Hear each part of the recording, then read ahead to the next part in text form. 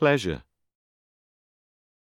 We are on the pavement outside nice Mr. Vet's when Adam crouches down next to me. "I'm sorry, Prince," he says, his hand resting on my collar. "This is all my fault." I try to tell him that everything, in fact, is down to me. But of course he doesn't understand. He pushes the door open, and everyone looks around as the bell goes. Adam walks towards the desk, but no one is there. While we wait, I feel the attention of every other dog, marking my scent. I can smell another Labrador behind me, but I don't turn to look. Instead, I glance quickly at those dogs sitting with their masters along the far wall. A three-legged Alsatian, a border collie biting air, an old English sheepdog laughing to himself from behind a shaggy veil of white hair.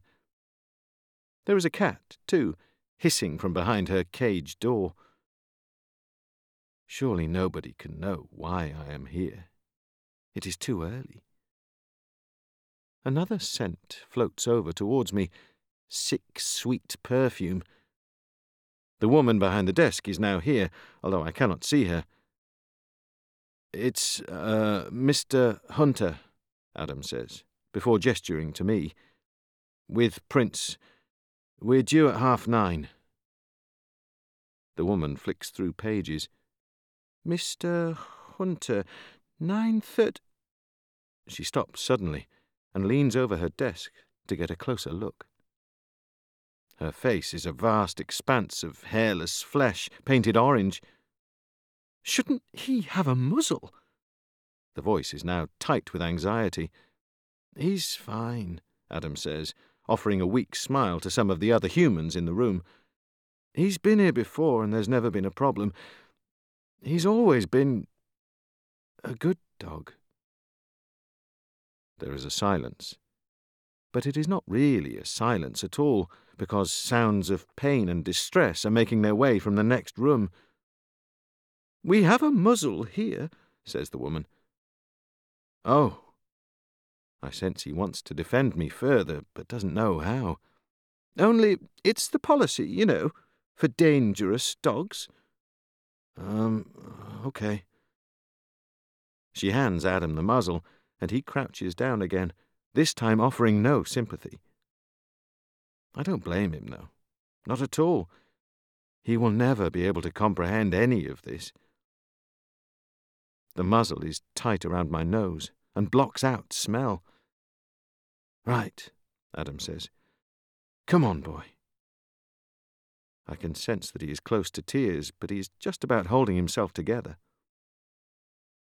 He sits down in the only available chair, placing me directly next to the Labrador whose scent I had picked up before. I can tell she is young, younger than me, and that she is not seriously ill. "Duty over all," she says, sniffing the side of my face. "Duty over all," I sniff back, through the muzzle, hoping for no further interaction. She sniffs me some more, then sits back down. "You're the one," she says, "aren't you?" "I don't understand," I tell her, although I'm worried that I do. She looks around to check none of the other dogs are listening. "You're the one who broke the Labrador pact." I swallow. I want to lie to her. I am going to lie to her. But she will realize I am lying, and then there will be more questions. And there are a lot of other animals here holding up my death. The interrogation could go on forever. So I tell her the truth. I tell her, "Yes, I am." I look at her face. She looks as though someone has just yanked her tail. "Why? What made you do it?" "It's a long—" Before I have time to finish, the door opens. The bell rings. It's a Springer Spaniel, yanking his master forward. The moment he spots me, his nose twitches. Smelling my guilt, he starts to bark, "It's him! It's him!" His master tries to calm him down. "Shush, Murdoch, shush!" But of course Murdoch pays no notice and carries on, barking, "It's him! It's him! The one who broke the Labrador Pact!" The other dogs are now joining in. "It's him!" barks the three-legged Alsatian. "It's him!" yaps the Border Collie. "It's him!" chuckles the Old English sheepdog. Murdoch is now playing to the crowd. "The Labradors are in crisis. The pact is a joke. Dogs for dogs, not for humans." He starts to choke on his collar. "Pleasure, not duty. Pleasure, not duty. Pleasure, not duty. Pleasure, not duty." The cat is circling her cage in fright, hissing more violently than before. "Could everyone please keep their pets under control?"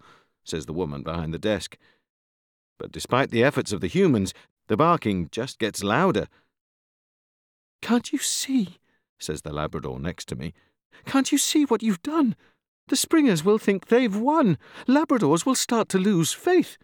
There will be anarchy." As if to illustrate her point, Murdoch slips his lead, jumps up onto the desk, and starts licking the paint from the woman's orange face. "I'm sorry. I never meant to betray the pact," I say, as much to myself as my fellow Labrador. "But there was no other way." "No other way?" "The pact wasn't enough." I turn to look at her, and then at Adam, who is attempting to shield my ears from the noise. "But why?" Although she is inevitably upset by my blasphemy, I can see she genuinely wants to understand. And as the noise and chaos continue around us, I realize for the first time that there may still be hope for the humans. With that thought in mind, I begin to answer her question.